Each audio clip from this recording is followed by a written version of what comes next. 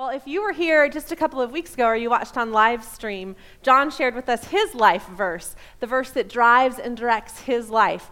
And as a part of that, he shared a verse that was written to the Israelites at a time that they were in exile, which meant they were away from their homeland. And he also shared that sometimes we find ourselves in exile when we kind of wake up one morning and we look around and we're not in the place where we thought we would be emotionally or spiritually or in a relationship. And I have to tell you that when he said that, my husband and I looked at each other and just cracked up. Because we're pretty sure that if you asked any of our people back home, they would say we're in exile in the great white north of Michigan. That we've left and been exiled from God's real country, Texas. But yesterday, Robert and I were sitting on in our porch, and it was 71 degrees and this beautiful light rain falling over the green trees. And my mom was texting me from back home where it was 111 and in the middle of drought. So I'm pretty sure that there's a pretty solid argument for where God's country really is. Talk to me in the winter, but for now, I'm a fan. My dear and brave husband, Robert, just had the opportunity, shall we say, this week to go back to Texas and drive our minivan and our 13-year-old and our 2 dogs up here by himself. And that's how you know he loves me, right? Because I got to stay here and wait for the delivery from Home Depot while he drove all the way from there. So I kind of had forgotten how much I missed the noise of all of these beings back in our house. So last night, the dogs were running around and our son was playing video games, and it just finally felt like home again, right? When you get all those people and creatures back in your house. How many of you are animal lovers? Any other animal lovers out here?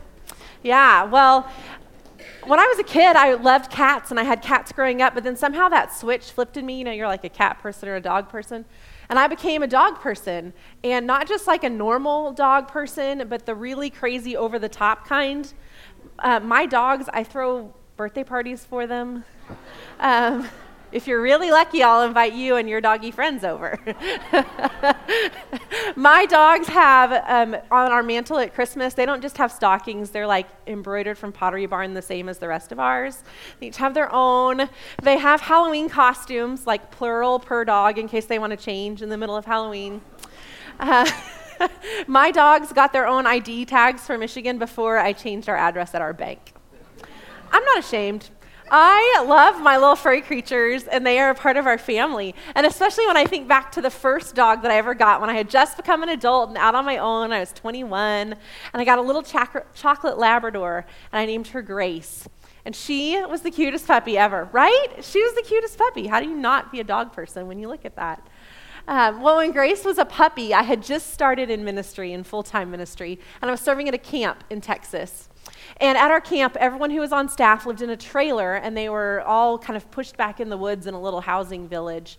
And so we didn't have fences or yards. We just had a huge field in front of us, and everyone let their dogs and their kids play there.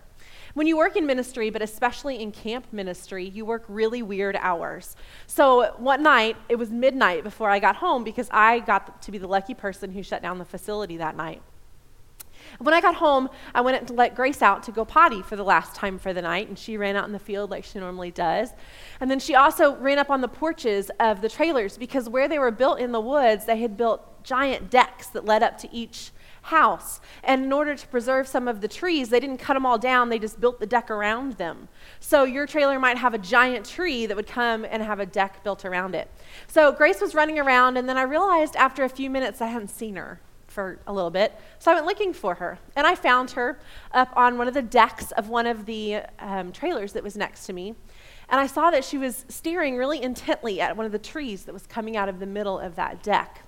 So I whisper-hollered at her, and if you're a mom, you know what that is, that whisper-holler. Yeah. I whisper-hollered at her to come here, and she didn't even move. She didn't look at me, nothing. And, you know, it's midnight, I'm exhausted, I do not do well with disobedience, and so I decided I was going to stomp over there and grab her by the scruff of her neck and show her who the boss of this family was about to be. So as I headed over there, I saw what it was that she was staring at. And around that big tree, there was coiled a 6-foot-long, very poisonous copperhead snake. And Grace was staring intently at it. Well, that'll stop you in your tracks. The snake had its head off of the tree, and its forked tongue was going in and out of its mouth. So this time I hollered. There was no whispering. I hollered at her to get back over here, and she looked at me. And if you've ever been around puppies or kittens, you know this look. It's the look when they're about to pounce on you, or pounce on a toy or an imaginary thing floating by. That's the look she gave me. That'll really stop you in your tracks. Before I could reach her, in about 0.2 seconds, Grace pounced and the snake attacked. And in the next few seconds, I don't remember all of them, but my puppy, it ended with her running toward me. She was about 10 weeks old, just a little bit older than this picture. She was running toward me, and she was dragging this snake because the fangs of this poisonous snake were embedded in her skull. Did I mention that I was 21 and single? In the woods, and it was midnight? Have you ever had a moment like that? A moment where you could choose to do something or not do something, and it was the choice between life and death? I mean, okay, that's maybe a little dramatic, but have you ever had a moment where you had the choice between being obedient and good things would happen, and being disobedient and maybe some really bad things would happen? We're going to do something a little different this morning, and I want you to turn to somebody next to you and actually answer that question to them. Have you ever had a moment where you've had to choose between being obedient and good things would happen, being disobedient and maybe some really bad things would happen? And if you can't think of something right now about you, share about a time you know someone else who's been through a choice like that. I'm going to give you about 2 minutes. Go ahead and share. Well, thanks for sharing. I hope that you had experiences that did not involve snakes. But I won't leave you hanging. So my puppy that night, through some mix of youth and stupidity and adrenaline, I managed to pull the snake out of her skull, and I threw it before it could recoil and attack me. And so I scooped up my little puppy, and I ran into my house, and I called my vet because, you know, when you live in the middle of nowhere, Texas, the vet answers the phone at midnight. And it turns out that Grace is not the only idiot Labrador that has ever existed. And God knew they would need just something a little extra in their lives, so Labradors have a natural immunity to copperhead venom. Who knew? Yeah. So all Grace needed was a couple of Benadryl and a few days to sleep it off, but she had 2 huge scars right here above her nose for the next 14 years. I am still scarred from that experience to this day. But dealing with a life and death moment like that reminds me of the life verse that I'm excited to share with you guys today. It's what has driven and defined my life and ministry for the last 10 years or so. And I have to tell you that on the outside, I'm a family director. On the inside, I'm a little bit of a rebel. So my life verse is not really a verse, it's a sentence, and it's between 2 verses, and it's really obscure. You're never going to find it on a pillow or a blanket. It's not anywhere behind us. It's just who I am. But go ahead and grab your chair Bible or open up your Bible app on your phone or whatever you have. And we're going to look at the whole passage that comes from Deuteronomy chapter 30. And this is from the Old Testament, so this is from way before Jesus was born, and it's Moses who's talking to the Israelites, who are God's chosen people. It's after he's led them out of slavery in Egypt. It's after they've received the 10 Commandments. It's during the time that they're wandering around in the wilderness before they enter the promised land of Canaan. So in Deuteronomy chapter 30, verses 15 to 20, Moses says this: "See, I set before you today life and prosperity, death and destruction. For I command you today to love the Lord your God, to walk in obedience to him, and to keep his commands, decrees, and laws. Then you will live and increase, and the Lord your God will bless you in the land you are entering to possess. But if your heart turns away and you are not obedient, and if you are drawn away to bow down to other gods and worship them, I declare to you this day that you will certainly be destroyed. You will not live long in the land you are crossing the Jordan to enter and possess." This is super uplifting, isn't it? I'm so glad you're here today. It continues on, "This day I call the heavens and the earth as witnesses against you, that I have set before you life and death, blessings and curses. Now choose life, that you and your children may live, and that you may love the Lord your God. Listen to his voice and hold fast to him. For the Lord is your life, and he will give you many years in the land he swore to give to your fathers, Abraham, Isaac, and Jacob." Now, the verse that is so powerful and so defining in my life comes from the end of verse 19 and says this: "Now choose life, that you and your children may live, and that you may love the Lord your God. listen to his voice, and hold fast to him. When I'm studying the Bible, there are a few things that make me kind of sit up and take notice of a passage. So the first is if there's a phrase that's used over and over and over again. And the second is if it's a specific command that's given to us by Christ. The third is if it's a phrase that's used very rarely. And that's what we see here in this passage. The Old Testament is written in Hebrew, and the word choose is used quite often in it. God chooses lots of things in the Old Testament. This is the only time that we see humans be the subject of that verb. So this is the only time in the entire Old Testament that humans get to choose something. So it must be important. It must matter. The choice that's laid out here by Moses is a choice for the Israelites between life and death, between loving God, walking in obedience to him, and following his commands, which is life, and being disobedient and being drawn away to worshiping idols, which is death. Now, that seems like a pretty easy choice, doesn't it? Like if I was to ask you if you would like life or death, the vast majority of people in this world would choose life. If I took you and threw you in the ocean and you didn't know how to swim, your body would naturally try to float and breathe. We would subconsciously struggle for life over death. Now, let me just pause here for a second and make sure that we're all on the same page about who Moses is talking to here. Because he's talking to the Israelites, who are already God's chosen people. He is not telling them that they need to choose their faith or they need to choose their salvation. This is like a family meeting that Moses is having for the people who are already in God's family. So if we're going to take this passage and apply it in modern day, we have to do the same thing. This is not about how you can get into God's family. It's not about how you choose faith or you choose salvation. This passage is for people who are already believers, who already trust in Christ as the atoning sacrifice for their sins. So if you're here and you're not really sure what you believe, or you're just kind of checking this out for the first time, we are so glad that you're here with us today. But let me really make sure that you understand that this passage and what I'm talking about is not for you. It's for people who are already a part of Christ's family. So you kind of get a behind-the-scenes look at what it looks like to be a part of God's family today. What's really great and what can also be really challenging about it. Because being a Christian and being part of Christ's family is not always easy. In 2010, I took a group of high school students on a mission trip to an orphanage in Jamaica. And it was a great trip. We had a great time. But when I came home, about a week later, I started to feel a little bit sick. And I just kind of got sicker and sicker as the time went on. And trips to the ER really brought me no diagnosis. Multiple ER doctors told me, oh, you just have a really bad cold. And we think you might have adult onset asthma that's come out of nowhere. But nothing that they did helped me. Nothing gave me any relief, and I just got sicker and sicker and sicker. And so after a few more weeks, I finally convinced my poor family doctor to run some tests for some really rare diseases. And in the end, it would turn out that I had whooping cough. I must have gotten it from one of the babies in the orphanage that I was holding and rocking and loving on during that week.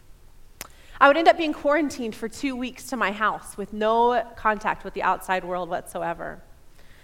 I would cough so hard and have so little oxygen coming into my lungs that I would pass out and wake up on the floor. I broke 4 ribs because of the racking cough.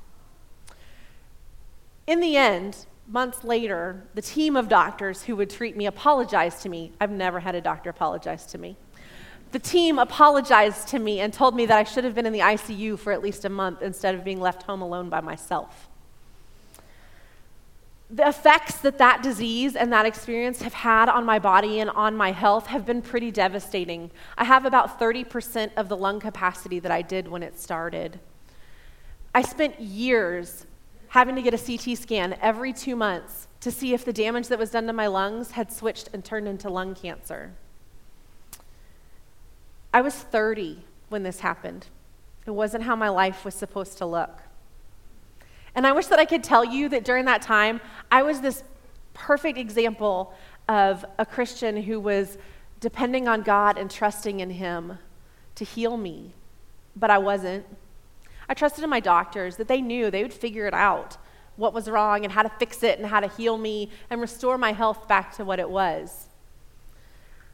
I wish that I could tell you that at night when I was scared by myself, that I would cry out to God for the Holy Spirit to comfort me. I didn't. I became a big expert on WebMD. I did everything that Moses says here is choosing death. I let so many things be in front of trusting God in this situation in my life. And because of that, I let this situation that was so frightening to me become exponentially more frightening, more isolating, and more difficult than it had to be if I had trusted in him. So this life verse, my life verse from Deuteronomy, doesn't tell us that life is going to be easy. But what it does say is that every day I get the chance to choose life and the blessings that come from it. And there are 3 incredibly simple ways that Moses has given us to see what that actually looks like in our life. The first way is to choose life, is to choose to love the Lord your God. Now, we say that all the time, don't we? I love God. You love God. We all love God. But what does that look like? Well, Moses tells us in Deuteronomy chapter 6 to love the Lord your God with all your heart and soul and might. So unpacking that is a whole different message. But suffice it to say this: loving God is not just a feeling that we have that's warm and fuzzy. And loving God is not just an intellectual understanding of the Bible. And loving God is not just some passive thing that we do in our church chairs on Sunday mornings. Loving God is a relationship that infiltrates every part of our being and every part of our day, every day. I have an old friend whose name is Emily, who is the best example of this I have ever seen. And if you got to hang out with her for a day, the first thing you would notice is that she's hilarious. She makes you laugh all the time. And the second thing is that she's constantly thanking God or asking him for something. So it goes like this. If she were to drop something, she would say, "Thanks, God, that didn't break." I would say, "Whew, that was a close one." If she were to see a beautiful flower, she would say something like, "God, thank you so much for this beautiful creation that you've given us to remind us of you." If she saw a man sitting alone on a bench, she might say, "God, be with this man. I don't know where he's going or what's going on in his life, but you do. Be with him today. Let him know how much it is that you love him." And it's not weird. It's not forced. It's not showy. It's just who she is. That's what loving God really looks like. The second way that Moses has given us to choose life is to listen to God's voice. And that is something that in modern day America is becoming increasingly hard because of the noise out there. If you want to drown out God's voice and desires for your life, all you have to do is turn on cable news.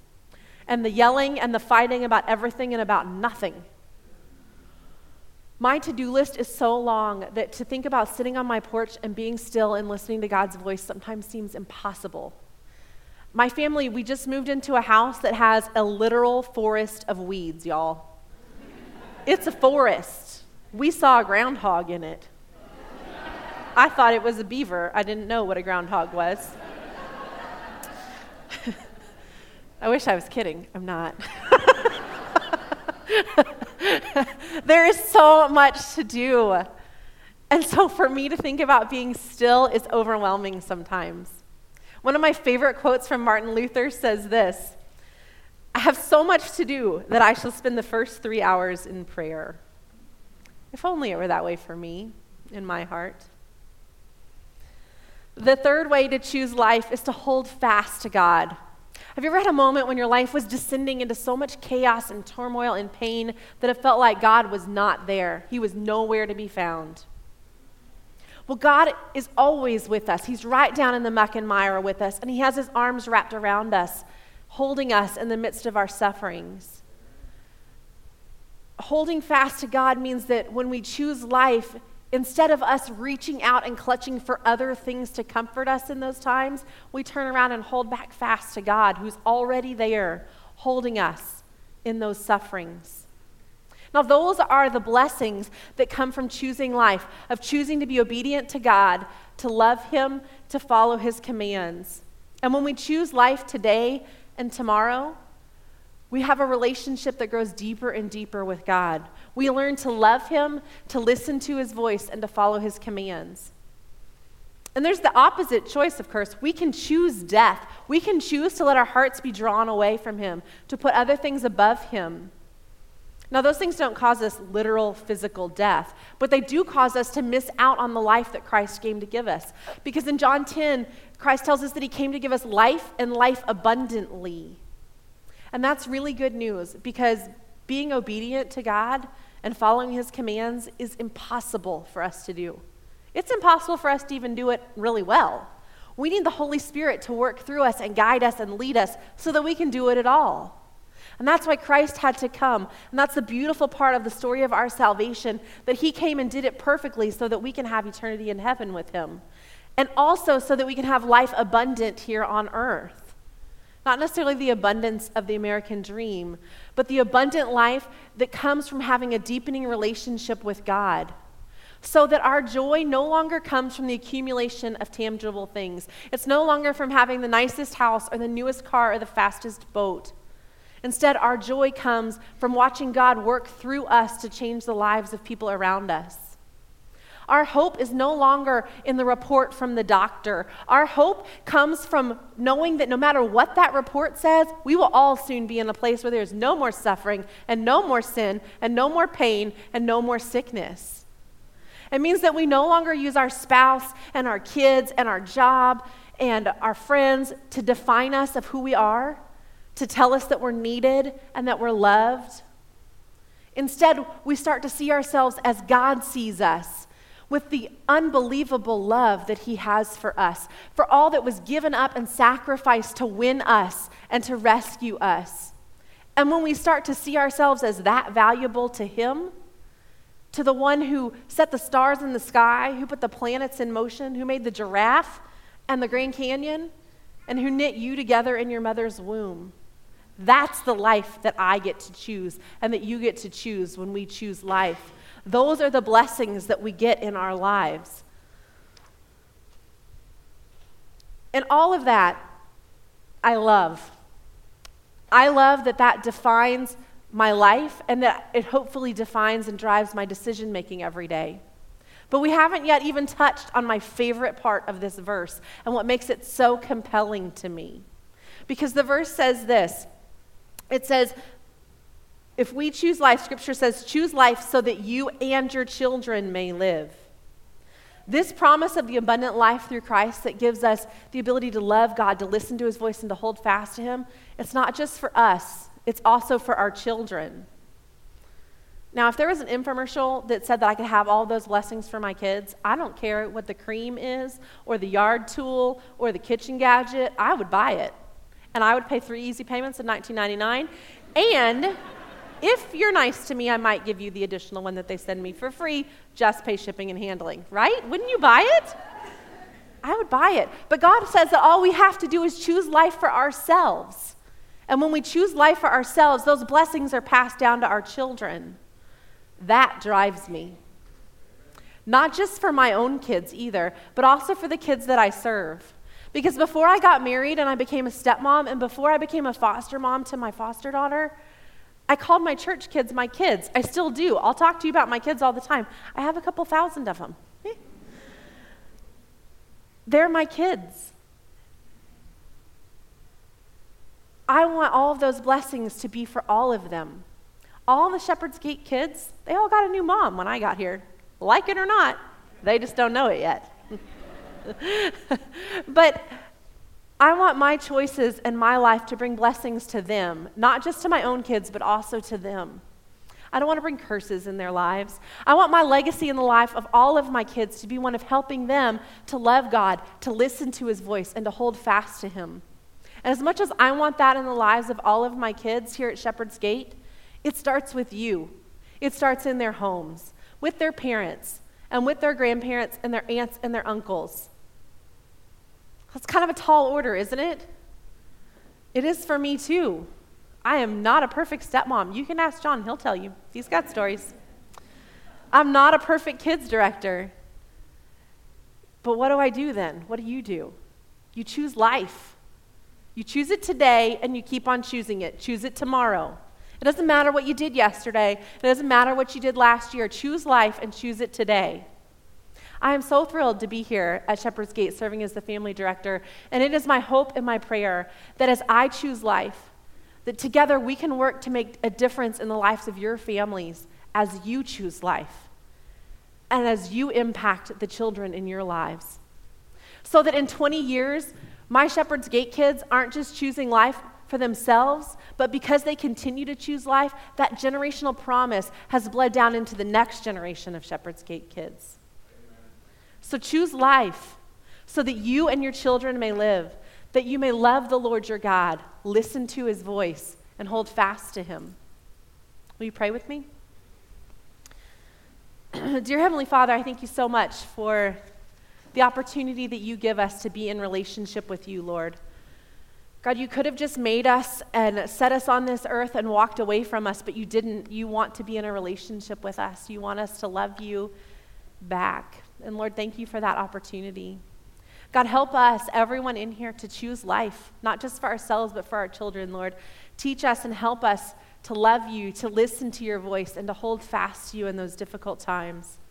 God, be with each person in here. Help them to choose life for the kids that they influence, whether it's their own children, their grandchildren, their nieces and nephews, their neighbors' kids, whoever they have in their life, Lord, let that promise that you made to us extend through us into the lives of our children. God, we love you. It's in your name that we pray. Amen. Now to him who is able to do far more abundantly than all that we ask or think, according to the power at work within us, to him be the glory in the church and in Christ Jesus throughout all generations, forever and ever. Amen.